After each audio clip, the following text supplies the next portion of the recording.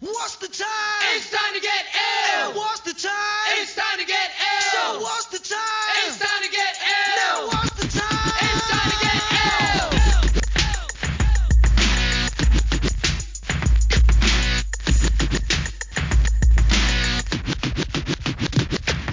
ill. Hello, everybody, and welcome back to the Illiteracy Podcast. I'm your host, Tim Benson, the Senior Policy Analyst at the Heartland Institute, a national free market think tank. We're not a very new podcast anymore, but for those of you tuning in for the first time, I'll just basically explain what we do here on the podcast. Basically, it's a podcast where I invite an author on to discuss a book of theirs that's been newly published or recently published, something I think you guys would like to hear a conversation about. And then hopefully at the end of the podcast, or even in the middle of the podcast, if you get your druthers about you, you go out and purchase the book yourself and give it a read. So if you like this podcast, please consider giving Illiteracy a 5-star review at Apple Podcasts or wherever you listen to this show. And also by sharing with your friends, as that's the best way to support programming like this. And my guest today, very, very special guest for me, is Mr. Shaun Tomson. And Shaun Tomson is quite simply one of the greatest and most influential surfers in history, literally changing the face of the sport and showing the world a whole new way to ride in the tube. He is an inductee of the U.S. Jewish and South African Sports Hall of Fame, and a world-renowned leadership mentor, entrepreneur, and environmentalist. He is the author of Bustin' Down the Door, The Surf Revolution of 75, Surfer's Code, 12 Simple Lessons for Riding Through Life, and The Code, The Power of I Will. And lastly, he is co-author, along with Noah Ben-Shea, of The Surfer and the Sage, A Guide to Survive and Ride Life's Waves, which was published back in June by Familius, and is the book we will be discussing today. So, Mr. Tomson, thank you very, very much for coming on the show. It's a real treat for me. Tim, it's great to be on the show, and certainly it's a different listener base, and I'm hoping that your audience can perhaps take away something useful from our conversation, and perhaps we'll have the opportunity to check my little book out. Yeah, I'm sure they will. So, I've been watching the last couple days, just watching clips of you on YouTube, and oh man, I'm just thinking about how much I would have loved having YouTube as a kid, just being able to watch and learn and study different guys and their techniques and all that sort of stuff. And I was clicking through the videos, and there's that famous one of you and Mark Richards, that dual tube ride at Off the Wall on the North Shore, just down the beach from Pipeline, back in 75, 76, somewhere around there. And on the comments, some guy commented under the video that ride is etched in the memories of every stoner kid that grew up surfing in the 70s. And I thought that's pretty funny because it's true, and it's not just true for 70s kids, but also for us 80s and 90s kids like myself, and probably even for today's kids. And it's just it's a treat watching you surf. It's just I surf, but nowhere near your level. But it's just fun to be able to. I'm so glad YouTube and stuff like that exists. So for kids today that are growing up, when my son gets a little bit older, and all the other kids that I can say, oh, you should study Shaun Tomson, or you should study Laird Hamilton, or Greg Knoll, or Slater, or somebody like that. And it's just a lot of fun to have all that surf video out there now to be able to appreciate it. It's really cool. But anyway, yeah. But to explain why you're such a big deal. So you're a world surfing champion. You're in Surfer Magazine's top 10 all-time surfers. You're part of that free ride generation. You and Richards and Ian Cairns and Pete Townend and all those Aussie guys. And you basically created professional surfing. Surfing is now an industry that earns something like $10 billion a year, and you guys were really instrumental in creating that. But more important than that, is the stylistic innovations you guys helped pioneer.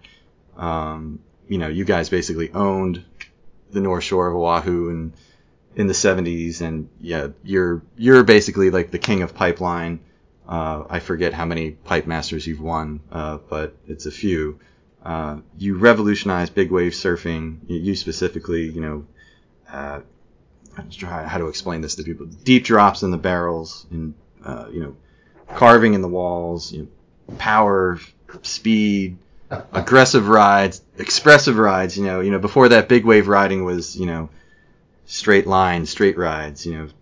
Grace, stoicism, and you had a totally different way of attacking those waves. And beyond all that stuff, you've built clothing brands. You were on the board of directors of the Surfrider Foundation, which is a great and important environmental nonprofit that works to protect oceans and beaches. You've done a lot of stuff. Yeah, I've been been really lucky, I think, in my career to have been involved with a passion at a very sort of young age, and also in the early stage of the development, I think, of the lifestyle art sport of pro surfing. So myself and friends of ours were really at sort of a moment in time when we could, I think, make some impactful change. And certainly, for me, it was initially always about the passion and always about the love and always about the intensity of the experience. I mean, I got into surfing in the same way that millions of young people across the world will get into their chosen sport. Football, baseball, basketball, soccer, whatever it is. But I think I was able to take it beyond just that passion into sporting endeavor, into business, into leadership, into books, into many, many different areas. But the nucleus, and I think the core of it all was that burning hot passion, that desire. And I was really lucky in that, I found that early. The first moment I stood up on a surfboard really burned into my consciousness, and that was at 9 years old. And when I stood up for the first time, I looked out in the world differently, and it altered me and it changed me. And my path was really set at a young age. And I was really fortunate that I had parents who were able to support me and help me down that path. And it's interesting that, when I sort of look back and I see that moment in 1965, which was so long ago, that it really, I think it created this path for me. And yes, I had to build the path along the way, and I had to build the road, and I had to help, build surfing and build a career. But I was really fortunate that I found it. And, I've devoted my life over the last 20 years to helping other people find their path. Using a simple method that I outline in my new book is, how can you help people really find this passion? How can you help people find their path? And I do it by a really simple process that's outlined in my book, and it's not a prescriptive process. It's just my perspective, but this process has helped millions of people, and I do outline it in this new book. It's really a simple process, but it's a really intense period of just 20 minutes, 15 to 20 minutes of intense introspection, commitment, and then action. And what I encourage people to do around the world is just take out a sheet of paper and write 12 lines, every line beginning with "I will." And I call this writing your code, the code method. 12 lines, every line beginning with "I will." And millions of people have done this simple process. And it's just, it's sort of a beautiful, cathartic, liberating process. And also it's if you do it with your family, or if you do it with colleagues at work, or you do it with a sports team, or you do it. I mean, many people have done it in all sorts of environments. Sure. PTSD survivors, inmates in prisons, the largest corporations in the world, schools, universities, eminent universities. I was at Kellogg at Northwestern last week. It's just a really wonderful, simple process, and it's open source code, so it's free, it's simple, and it's wonderful. And it came from surfing. It all came from this passion that I had. And you mentioned that I was involved with Surfrider Foundation. I was the first ambassador for this wonderful non-profit organization, which is dedicated to preserving and protecting the world's waves, oceans, and beaches. And many years ago, when they were formulating the organization, the initial founder phoned me up and he said, "Hey, Sean, you're the number one guy in the world. We would love you to be our first ambassador for this new organization that we're forming. We really need a poster." Yeah, you were the poster. You were on the T-shirts. You were like you were like Jerry West in the NBA. You were the logo. And he said, but what we also need is we need a mission statement. And I wrote "Do a good turn" today. I wrote those 5 words. And, those 5 words have really become a touchstone for me. And it helped, I think, kickstart Surfrider Foundation. But even back then, and that was so long ago that I wrote those 5 words, I realized that words have unbelievable power to activate positive change. The words of great presidents, great leaders, great writers have amazing power. But I truly believe that the words that have the most power of all are our words. Not the words of Winston Churchill or of Obama or Reagan, right, of great presidents. Yes, these words have incredible power and resonance to inspire and influence, but the words that have the greatest power of all are our words. And that's why I love the simple code process. Yes, when we write these beautiful words, we are influenced by great leaders, by great writers, but these words come from our heart and are certainly an activation to positive change. And beyond that, they're also a way to unify. Because our country is so terribly divided at the moment. You have Republicans on one side of the valley, you have Democrats on the other, and you have this negative space in between. And I've found that when people write their codes and in large audiences, they stand up and they read the codes to one another.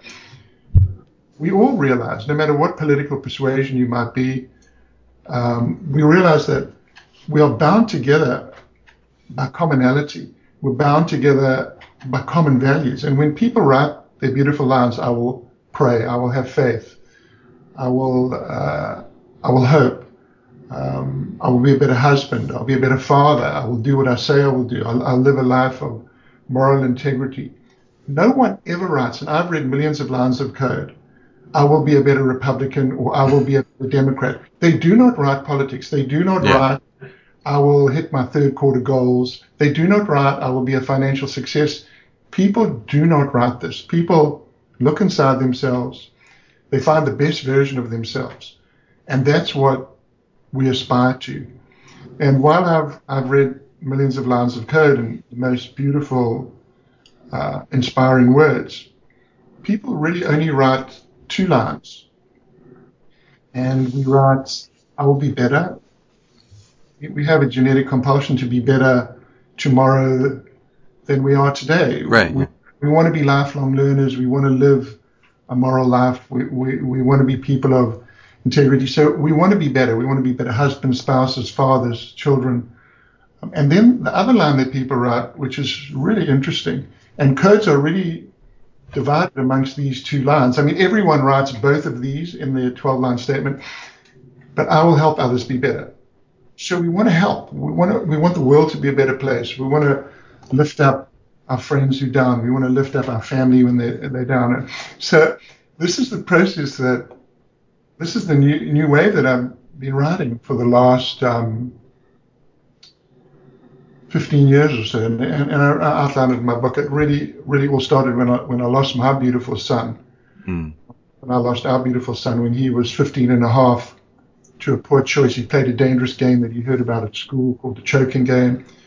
And we don't know whether it was, a peer pressure thing, but all the kids at school were school ties, and he just played this game that he heard about at school. So this process that I've been on, yes, it's about finding our best self and being better and helping others be better. But it's also about self-empowerment. Those two words, I will. Mm-hmm. These are very, very powerful, strong words. And when I first started doing this process, and the very first students I asked, please write your code, 12 lines, every line begins with I will. The very first line I got back from a student who was 13 at the time, a young girl. She wrote, I will be myself. And those words, were so resonant to me because I lost my son a couple of months before. And I just thought, wow, this is a powerful statement from a young person who wasn't going to be victimized. She wasn't going to be bullied. She was going to just be herself. And this is really, I think, one of the sparks that set me along this path of, if it could help this young person, perhaps it could help millions of other people in all sorts of different areas. Just write your code, 12 lines. Every line begins with I will. It's super simple, but very, very powerful. Yeah. Yeah, I mean, when I was a teenager, I remember my grandfather, telling me that, every night before you go to bed, when you're getting ready in the bath, brushing your teeth and getting ready for bed in the bathroom, you should look in the mirror and, look at yourself and ask yourself if you were a better man today than you were the day before. And, in response to that, I sort of had, logos, basically, my own, code, but so I basically just, when I was in my, 20s, early 20s, something like that, I just wrote down on a, just a little piece of loose leaf paper, I will, be a better man today than I was yesterday. And then I just taped it up, in my bathroom over the mirror. And, I remember, like a friend of mine came over, like a female friend of mine, and she saw it. She was, she used the bathroom and she saw it like right after I put it up, and she's like, "Why did you put that up? That's so weird." And I was like, I don't know. I was like, is it? I was like, it's just a reminder. It's just, when I start my day, it's a reminder for me to take stock of what I have, to be grateful and thankful for what I have, and just, and just like I said, just try to make sure that, I make a mental note to myself in the morning that, every day I'm gonna try to be better today than I was yesterday. And, so yeah, when I was reading about the code, the Surfer's code and then the code and everything, that sort of struck me. I was like, wow, how simple it is, but how effective it is. You know what I mean? It's just and probably effective because of its simplicity. And I'm sure that's why the code is so effective as well, is because of the simplicity of it. And probably, the repetition, like you said, just 12 lines, each line starting with I will, that repetition. I don't know if there's something spiritual in that or religious in that, the repetition, or if it becomes almost like a prayer or a mantra or something like that. But like I said, just a very simple, powerful thing to do, for anybody out there. Yeah, it's deeply spiritual, I think. Many people will write, I'll have faith. It's really about hope, which perhaps is, at the core of most religions. We suffer, and faith certainly gives us hope. So people just write such beautiful words, and then there's been, I believe that the code is a way for us to find our purpose, or perhaps not find purpose, or perhaps refine purpose, because sometimes in the complexities and busyness of life, we lose that core focus because so many things are coming at us. Yeah. And certainly I think the code's a way to activate purpose, that committed intention to just be better and do better things for the world. I mean, that's kind of the straight up definition of what purpose is, what that North Star is. But when Noah Ben-Shir, my co-author, and I were formulating the book, it was during COVID. So I was doing a lot of virtual presentations to all sorts of groups across the world, very large corporations, thousands of people at a time. And I would ask people at the beginning of my presentation, I would say, send me one word that describes how you're feeling right now. And I use this pretty cool technology. People text me a word and it forms a word cloud. And if anyone doesn't know what a word cloud is the more frequent words, the more common words come up larger on the screen. So I would be presenting on a PowerPoint and people would text me from all over the world and you get thousands of words come in, and it would, in a brief snapshot, you could see which were the words that were on the tops of everyone's minds. And the 4 words were stress, anxiety, depression, and disconnection. So those were yes, there was hope and faith and optimism, but smaller. But those were the words that were really the most common. So I called it a sad mindset. Mm-hmm. Stress, anxiety, depression, disconnection. And I think fundamentally a lot of the issues were caused by this disconnection.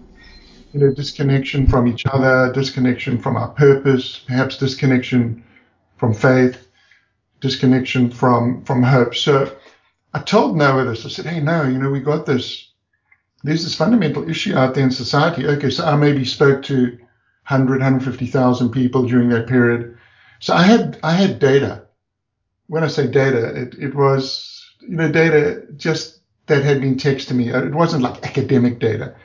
So I said, perhaps this book can be like a bridge from the darkness to the light. And I said, how many chapters do you think we should have? Because Noah is a student of the Bible. Mm-hmm. He's a Pulitzer-nominated poet and philosopher. And I said, what number is spiritually significant? So he said to me, well, 18. He said, every letter in Hebrew has a numeric. He said, and the word chai, which means life, is 18. So that's why we wrote the book in 18 chapters. We wanted each chapter to be about the duality of life. So anxious and calm, despair and hope. And perhaps each chapter is a little perspective on how we see despair and hope, and perhaps you can move from despair to hope by perhaps reading some of our words and then writing your own words and writing your own path. So that's the whole sort of basic concept of the book and how we wrote it. And while we wrote it together, we also wrote it separately. I would write my piece and he'd write his piece, and sometimes he'd write his piece and I'd write my piece. So it's almost like mine is more literal and experiential, while his is more poetic and philosophical, perhaps. Right. And I think, both of us sort of merged together quite well. So it was a very fun process, and we're hoping that this book it's very small, it's very simple, it can be read in a couple of hours, and we just hope that it can be a tool to help people. That's the goal. Yeah, it's a really cool little book. I mean, like you said, it's got those 18 chapters, 18 connected chapters, on those different themes, as you said, like despair and hope, guilt and forgiveness, confusion and clarity, frailty and resilience, et cetera, et cetera. And then, like you said, each chapter, has anecdotes from you, from your experiences in life and, in the water, and then Noah Ben-Shir's, that philosophical wisdom on each of those themes, hence the title, The Surfer and the Sage. But, and there's also, besides that, there's also some really great photography in there too, not just of you surfing, but, surf spots and waves and beaches all over the world, eye candy for us beach rats. Yeah, so you mentioned your process. And you mentioned a little bit about who Noah Ben-Shea is. But how did you guys meet? And when did you decide to do the book together? Like, how long had you known each other before you were like, hey, we should do a book? So firstly, thanks for mentioning the photographs. They're all done by a fabulous photographer, Dan Merkel, who's sort of an iconic figure in the surfing world. And we wanted to show some beautiful aspects of his work, not just kind of surf stuff, but sort of beautiful, almost like spiritual pictures.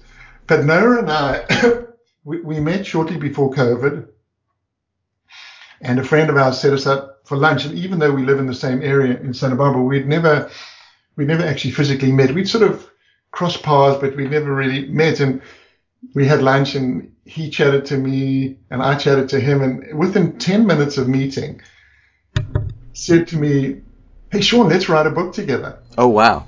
10 minutes. And I went, cool. We'll call it The Surfer and the Sage.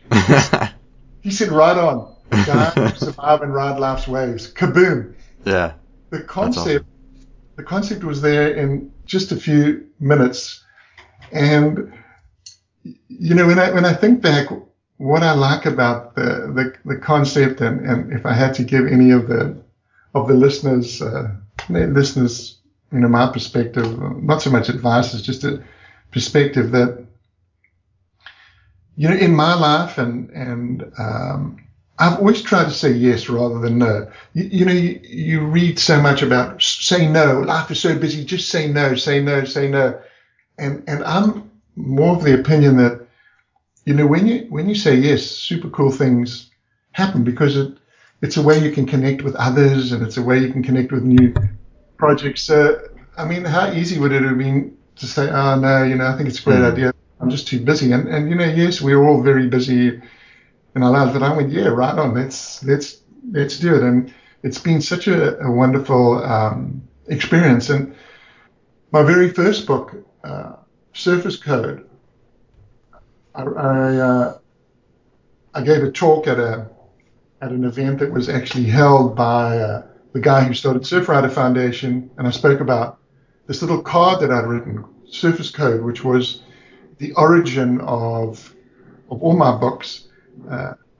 Glenn Henning, who started Surfrider Foundation, phoned me up and he said, "Hey, Sean, Rincon, one of the most famous surfing breaks in the world, is facing a severe environmental challenge. I'm bringing a group of kids down to the beach to create awareness. I want you to give the kids something. You've got a $100 budget. I'm going to bring about 80 kids down, and I'm going to bring the media and the local water board down." He said, "I want you to give them something to inspire them." So I wrote Surfer's Code, 12 lines. Every line begins with "I will." And I wrote down the lessons, the fundamental 12 lessons surfing had taught me about life, and I printed them up on a little card, and I gave them out to the kids, and the kids loved the cards, and it turned into a groundswell, and ultimately we solved the environmental problem.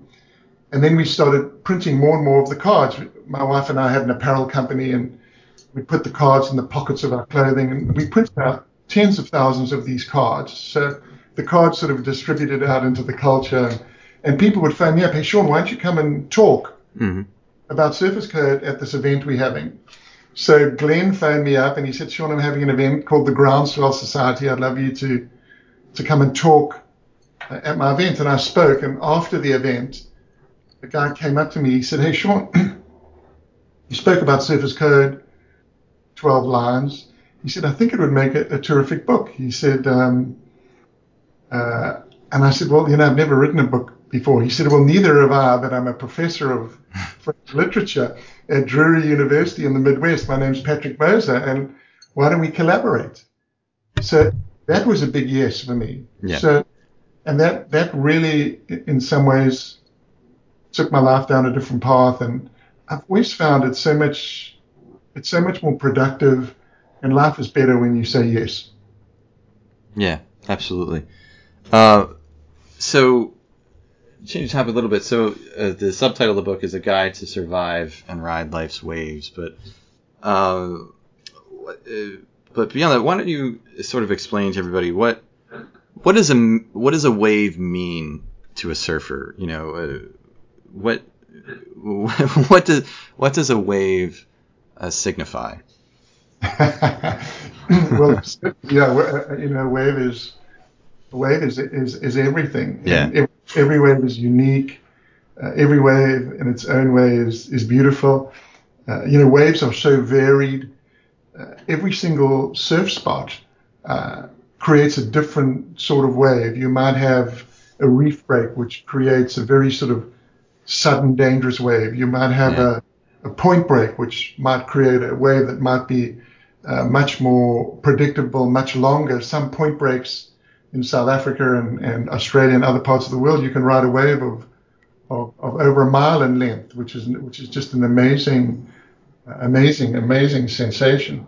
So waves are all different, and every wave in some ways is like a geographic fluke. And there are these some waves around the world, these really unique waves where surfers will travel halfway around the world to surf them. Waves in the Mentawai Islands in Indonesia, special waves in Australia, Jeffreys Bay in South Africa. Your spot, yeah, J-Bay. Yeah. So they're absolutely unique. It's not like if you're a golfer, you will walk up to a different venue where, yes, every single golfing venue is different, but in surfing, they're constantly changing. So, the 18th hole will be constant. Maybe you'll have a little bit more wind, and maybe there'll be a variation in humidity, but it's relatively constant. But no matter which surfing break you surf, it's in a state of constant flux. Yeah. The wave it's not that it's unpredictable, and it's not that it's relatively predictable. It sort of sits in that area there where you can't quite predict it, but with your experience and knowledge, perhaps you're going to be able to react. But it can still always surprise you. That's the always. Yeah. Absolutely surprises you. And every time you go surfing, it's a surprise because you never know what you're going to get. I mean, maybe you'll look at the weather map or you'll look at a surf prediction and you go down there, but you never know what you're going to get. So if there's one thing I think that surfers have as a stereotype, they have hope and optimism. Yeah. Yeah, for sure. Wake up early. Sometimes in the dark you drive. Dawn patrol. Yeah. Dawn patrolling. But you go anyway, even though like, oh man, I don't know if it's going to be that good today, but you go anyway. Yeah. So we are all sort of imbued with that hope and optimism, and it's a really good way, I think, to look at the world. To look at the world with hope, and look at the world with optimism, and as surfers we know that next wave is going to be coming, which is right. It's always out there. It's always the next one. The next one's going to be great. Yeah. No, I've always thought about it like I different surf spots, surf breaks and stuff. It's like they have. I've always thought about like it's like they have like their own. They each have their own personality, right? They're each different, and it's almost like they're. This is kind of weird for people who don't surf, but I mean, it's almost like they're like a person almost, and like you're getting to know. So when you surf a place, like you're getting to know like a person, like that has its own sort of quirks and different aspects about them, and you try to familiarize yourself. The more you ride a certain spot or whatever, but like I said, even however long you surf a surf beach, like I said, no matter how well you know it, that beach can surprise you. That the waves can surprise you, the break can surprise you, and so it's sort of like people in a way, like no matter how long you've known somebody has the ability to surprise you, but also just going to different places that you've never surfed before, and paddling out and trying to ride and all that stuff. It's like getting to know somebody, like a stranger, and I'm sorry, I'm sort of rambling, but you know what I mean? It's like it's No, very much so. yeah, it's I agree with you, and also, every spot has its, in some ways, if you use that sort of human metaphor, it has its moods. right, exactly, moods. That's what I was thinking of. Yeah, you can paddle out at the Banzai Pipeline on a beautiful, sparkling, clear 4 to 6 foot day, and it can be just a beautiful, fun experience. And then you can paddle out the very next day when it's 12 to 15 feet and it's breaking out on the second reef, and there's a howling northeast trade wind, and those waves are standing up absolutely vertical, and it's a life and death situation, and it's like, wow, it's gone from happy to mean as hell. yeah, exactly. Yeah, why don't you tell speaking of pipeline, the chapter on anxiousness or anxious and calm, you talk about you tie that into surfing pipe for the first time. Why don't you tell everybody what that was like, or tell everybody what makes pipeline so unique and frightening, and what was that first drop like for you at Pipeline? So the Banzai Pipeline is the most dangerous wave in the world. Yes, there are waves today that are bigger, but more people have died at the pipeline than anywhere else. I think it's about 18 people that have died at the pipeline. Yeah. And people die there because you're surfing over a very shallow coral reef. So you have a wave that's coming out of about 3,000 feet of water, and it's focusing all its energy onto a coral reef that's between 4 and 6 foot deep. So the wave stands up straight. It's vertical. It's almost like jumping off the side of a building. Yeah. Waves, the biggest you can ride pipeline is maybe 15 feet.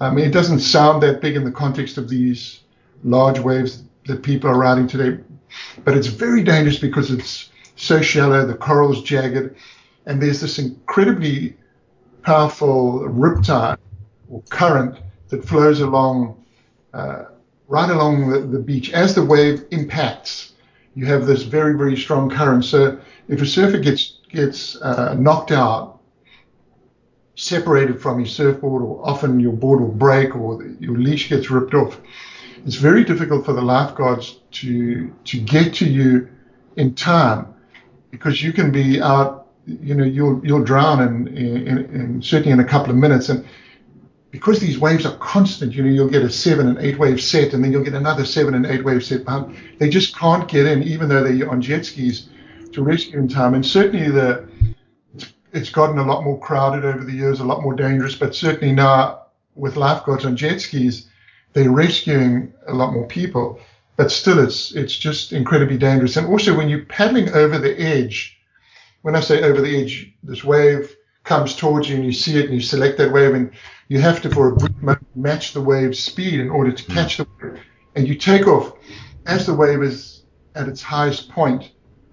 As it hits that reef, it stands up vertically, and you paddle over that edge, and you drop in and you look down. It's like the black coral of death, and that is just dark, and you know it's there. But obviously, you want to put that out of your mind, and you're just concentrating on making that drop. And when I first read Surface Code so many years ago, I just thought of Pipeline, and I wrote, I will take the drop with commitment.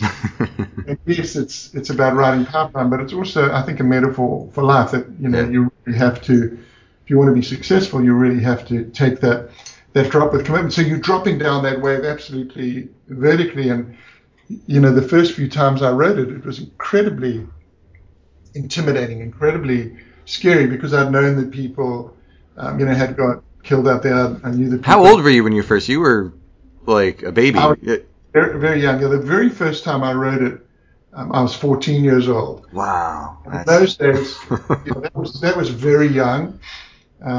Today, guys are riding it, when they're 12 and 13 years old.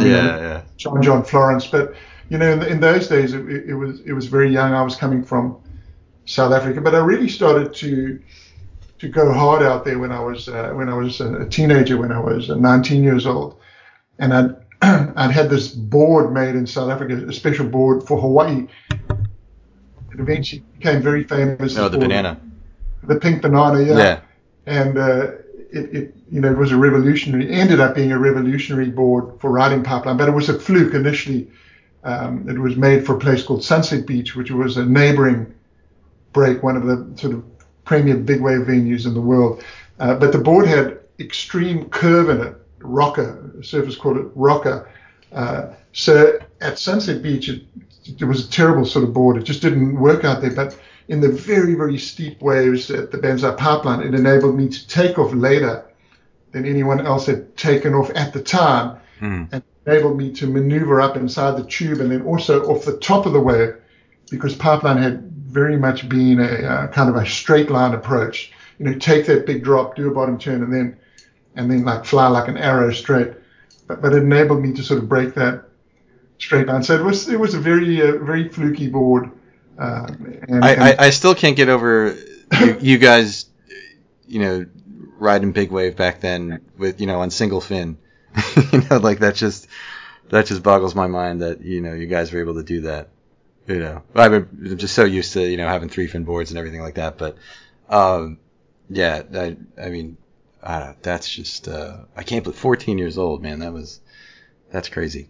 Yeah, so there's been a huge, like you mentioned, there's been a huge advance in surfboard technology and surfboard design. And 1981, famous Australian Sam Anderson created a 3-fin surfboard, and that really has become the standard. Yeah, so it's made I think surfing way more progressive, and certainly the young guys today are just the way they're surfing at the Banzai Pipeline.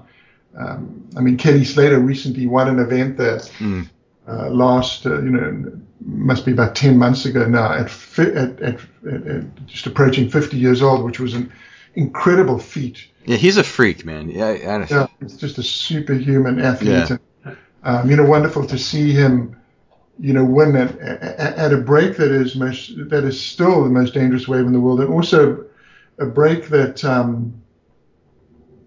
is really about reflexes and really about reactivity as opposed to analysis and planning, and to show people that even at 50 you can still have that master of your mind, body, and spirit, and be able to win against the best young guys in the world at the most dangerous wave in the world. I think it's certainly one of the greatest surfing achievements ever, and it's really up there with one of the greatest sporting achievements ever.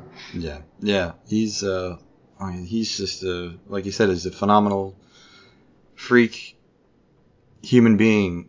It's just but anyway, but speaking of Kelly Slater and speaking of and yourself, but I want to ask you a little bit about your dad, because he has such an interesting story in his own right, and he was obviously a big influence on you, and such a supporter of you, and your surf career.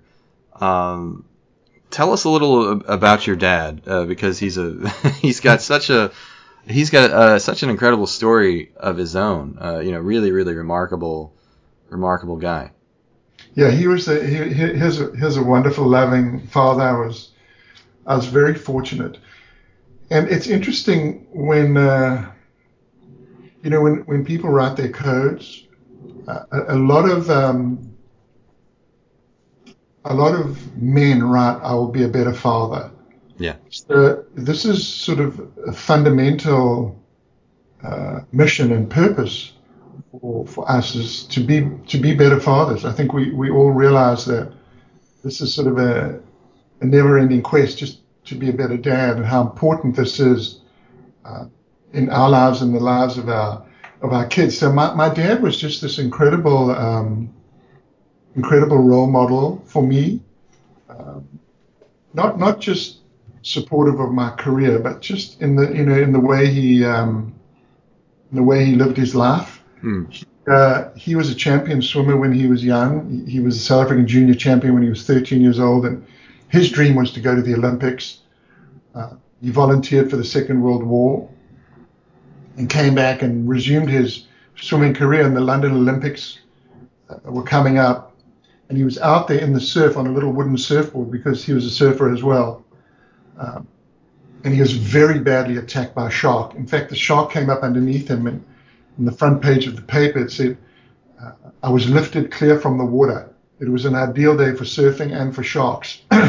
So it savaged his right arm, just ripped out all the muscle and tendons, and he never regained complete use of his right arm. So it was a really savage attack, and he nearly died. He was lucky that all his people that were in the water sort of left him out there, and a brave lifeguard swam out and eventually pulled him in. And I'd asked my dad years later, I mean, this is kind of how my dad looked at life. I'd ask him, years later when I was old enough to understand what happened. Hey, Daddy, what happened to the shark? He told me that he was in the water, and, the water all turned red with his blood, and this fin was circling him. He said he was so frightened. I said, so, Daddy, what happened to the shark? He said, the shark died of blood poisoning. So, he always looked at life with a sense of humor. But he was rescued, and eventually it was a long period of recuperation. He was flown to the United States, to San Francisco, for arm surgery, and then he recuperated in Hawaii. His hero was a very famous champion swimmer called Juku Hanamoku, Hawaii's first gold medalist, multiple gold medalist, competed in 3 Olympics. An amazing. It's like the Johnny Appleseed of surfing, almost. Yeah. He is sort of the. He's like the legend. He's the Duke. He's the Duke. He's the Duke of surfing, and then Duke became my hero. But I think when my father came back, he was really impacted by, I think, the wonderful, and he met all the Kahanamoku family, and I think he was really impacted by that wonderful spirit of theirs. And then when he came back, he never lost his love for the ocean. And when I was born a number of years later, he taught me how to swim and surf 100 yards away from where he'd had this terrible attack. So in the surfer's code, our very first line is, I'll never turn my back on the ocean. Right. It's kind of like a sort of a Hawaiian-esque commitment.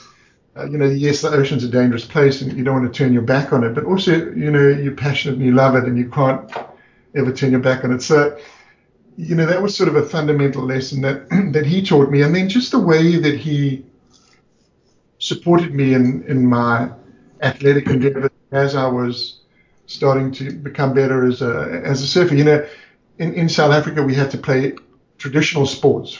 We had to play rugby and cricket, and my dad would come and he'd turn up at the rugby matches, as a support. And sometimes he'd be the only parent there. And then after school, if the surf was good, he'd pick me and my brother and my cousin up and he'd take us surfing. And if there were surfing contests on, he'd support us, or he'd take us on trips down to the different surfing breaks. And, he did this because he loved us. And yes, he loved surfing and he could see this was my passion. But I think as a dad, he gave me his time. Yeah. And I think that's one of the most important things that a parent can do with their children is just give them time and give them encouragement. And yes, my dad loved it when I was successful, but he was never cross, or he was never upset or sad when I didn't do well. And he would say to me, which was a wonderful lesson, I think, for any father and for any athlete, is he said, winning is easy. When you win like a gentleman. And when you lose like a man. Very important. And he'd say to me, son, the judge's decision is inscribed in stone. He said, you will never change that decision. So after a decision is made, no amount of crying or moaning or complaining will change that decision. You just accept it and you move on. And, after it lost, I would walk up, I'd shake hands with the person that defeated me or I won, and I'd just move on. And that was a wonderful lesson for an athlete. Athletes, you can get obsessed with a loss and you can get caught in this downward spiral of defeat. You're just thinking about the loss and you spin further and further down. Ultimately, it's going to affect your mindset. It's going to affect your performance. So for me, it was just really, really positive I think, a positive way to approach athletics and to approach surfing. And when I was in the water, he would never be there directing traffic. I would never be looking back on the beach to see where my dad was signaling me to go to this spot or that spot. Right. Like when I was in the water, it was my responsibility, and all this responsibility was in my hands. It wasn't in my father's hands. So I could see that, yes, he loved me to win, and I loved to win for him. But it was my choice, my decisions that were the difference between winning and losing. And he never ever complained if I came in and lost. All he wanted me to do was just to make sure that I did my best out there. Yeah. And I was, one of the greatest moments for me was he was on the beach. He flew over to Hawaii in 1975, and he was on the beach with me when I won the biggest contest in the world at the time, the Pipeline Masters. I was the youngest guy to win it ever, and he was there watching, and it was such an amazing moment for me, to be there and to win. Yes, I won for myself and won for my country, but I won for him. It's just a great moment for a son to, in some ways, my dad to be there with him. Yes, maybe his dream didn't come through. He never won a gold at the Olympics, but like I won the Masters and I won it for him. So beautiful. Yeah, that's great. Speaking of fathers and sons, and you mentioned the loss of your son Matthew to the choking game, that tragic accident, and I'm hesitant to ask you about him and about what happened because I know I lost my mother unexpectedly last year, and I'm sorry for the loss. Thank you. So I know when you lose somebody unexpectedly, no matter how far away from it is, you never really totally get past it. It's and I can only imagine. I mean, as a child, eventually one day you're going to lose your parents. So in one respect, it's easier to deal with, than nobody expects to lose a child. Yes, it was Tim, it was really it was dreadful. It was heartbreaking. It's a dreadful club, and there's thousands and thousands of parents, hundreds of thousands, millions of parents around the world that are faced with this dreadful loss when you lose a child, and there's no way around the suffering and the pain and the darkness. But I'll tell you what, for anyone that's listening, and this is what I found has helped me, because all I can give is my experience with the loss. So I found that acceptance is really difficult, but there's many different ways that one can sort of approach the different stages of grief or suffering or healing. And I found for me that the sooner one can accept this finality, this dreadful finality of the loss, that you just have to accept what is and not what if. You can't go, well, what if I'd done this, or what if I hadn't done this, or what if my wife had done this, or what if my wife hadn't done this. It's you've lost your beautiful son, but the spirit and that love will never ever be extinguished. That will never. That is a constant in one's life. That even though you've lost that physical sensation of being able to hug your child, you'll never lose that beautiful love that you had. So you have to accept that the finality of it, and then you have to absolutely and unconditionally forgive everyone associated with that dreadful loss. Forgive yourself, forgive your child, forgive your wife, forgive anyone that might have been associated with the loss. It's just absolute unconditional forgiveness. Then I found that getting involved with a project that is in memory of your child is a beautiful thing. And also, I came up with my book. I made the film Busting Down the Door. These projects were very inspiring to me, and they were inspiring to others. And it really helped me, in some ways, memorialize my son's life, because I used the beautiful words that he'd written in my books, and I used them in the movie. And then I think it's super important to be open to help. And that help might be from family, it might be from friends, it might be from professional people. But be vulnerable and understand that you do need help, and friends and family and professional people can certainly uplift you. Then get in touch with nature, and whatever that might be. For me, took me a long, long time to go surfing. But eventually I did. And, surfing for me was also like getting back in touch with my faith. And I got back in touch with my faith. I'd sit in the synagogue where I had my bar mitzvah, and right above the Torah, which is the 5 books of Moses, at every Jewish synagogue, there's a light.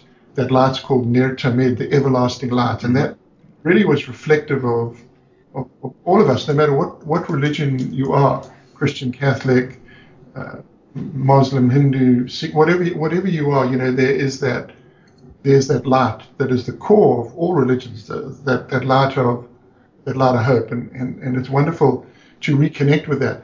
So when I lost my son, and I didn't want to go surfing again, a friend kept phoning me, a schoolmate. Oh, Shawnee, I've got to take you surfing. I've got to take you surfing. I've got to take you. And I went, no. And eventually I went, okay, I'll go surfing. He said, Sean, I'm going to take you to a place you've never surfed before. So he took me up the coast, and I was in Durban, where I lost my son. We walked down these steps to this break, and I'd never surfed a break before, and it was beautiful. The surf was like 4 to 5 feet, and perfect. And as we walked down towards the ocean, the sun was burning up, was coming up through the horizon. It was burning up through the Indian Ocean, because you're on the East Coast, just like on the East Coast of Florida, and the sun was boiling up. Mm-hmm. And look in the cover of The Surfer and the Sage. The cover is the sun that's boiling up through the ocean. And, shortly before I'd lost my son, he'd read me an essay that he'd written at school, and he'd written these words, "The light shines ahead." Beautiful, beautiful words. He'd written this essay. And so I walked down the beach, and I'm thinking about my son. I'm thinking about these beautiful words, and the sun's boiling up through the horizon. And I paddle out with my mate, and paddling out through the water, and I'm crying, and the waves are washing into me, like they're washing my tears away. It was just a beautiful sort of cathartic moment. And as I paddled out, I caught my first wave. I swung around, and I could feel it. My son Matthew, his name in Hebrew means gift from God. I could feel him. He was with me, and I rode that first wave, and I started to feel a bit better. And I paddled back out again, and I caught another wave, and I paddled back out, and I caught another wave. And then this is how life works, and this is how God can work in all of our lives. I paddled up to my friend, and I said, "What's the name of this wave?" He said, "It's called sunrise." How about that? It's so amazing, and I just felt so connected to the universe, and connected to faith, and connected to God, and connected to my son by paddling out there. By paddling out there again when I didn't really want to, but I did, and I connected, and I found that the light does shine ahead, that the sun will rise, and no matter the suffering that perhaps as a listener has endured, terrible suffering and lost mom or dad or child, the sun will rise again, and the light does shine ahead. if you don't mind me asking, why did you stop surfing? Was it just because the despair, or did you? Because I like when right after my mom died, I sort of felt guilty at some points if I were happy or enjoying myself, or you know what I mean. Just it felt like I shouldn't be, I shouldn't be feeling those feelings. Like it was besmirching her memory or something like that. Yeah. Was that sort of like the same thing for you, or with surfing? Was it just like you didn't want to, have that feeling? But I know that feeling like, I lost my son. How can I ever be happy again? Right. For me, it was like, the stoke, that sort of burning fire, had just gone out. It had been extinguished by the loss. It was like, yeah, I just lost that. I'd lost that hope. I'd lost that optimism. I'd lost that enthusiasm. I'd lost the fire. It was like my everlasting light had gone out, and that's what happens, I think, in the blackness of grief and despair. But the light doesn't go out. You might think it's gone out, but it doesn't actually go out. And how can you light it again? Yes, I lit it again by going surfing. I lit it by getting back to my faith. I lit it by opening myself up to help from friends, by doing worthwhile projects, by connecting to nature. So for anyone that's suffering, this is how they can perhaps use, some of these methods to help themselves. Yeah, great. All right. Well, I've already kept you a little long. I apologize. Don't want to end on such sober note. And there was so much in the book. I had so many notes that I took that I wanted to discuss with the book, but we're not going to get to. We don't have the time. But I guess I'll ask you the question I ask basically everybody that comes on the podcast, and that is essentially what would you like the audience to get out of this book? What's the one thing you'd want a reader to take away from reading it? I think more than anything, hope. All right. I think that that if I can give people that have had challenging times, hard times, certainly the subtitle, A Guide to Survive and Ride Life's Waves, is this book's about hope. All right, great. Yeah. All right. Before we go, is there anything else you got going on you want to plug? Any appearances? Any social media? Anything like that you want to get the word out? Yeah. Well, firstly, Tim, thanks so much for having me on, and thanks for my pleasure. Thanks for I think connecting with people through your podcast. People need this connection. Like I said to you, the 4 fundamental words were stress, anxiety, depression, and disconnection. So these are a wonderful way to connect with people. So this is what I'd love any audience listeners to do, is connect with me on LinkedIn. I'm active on LinkedIn.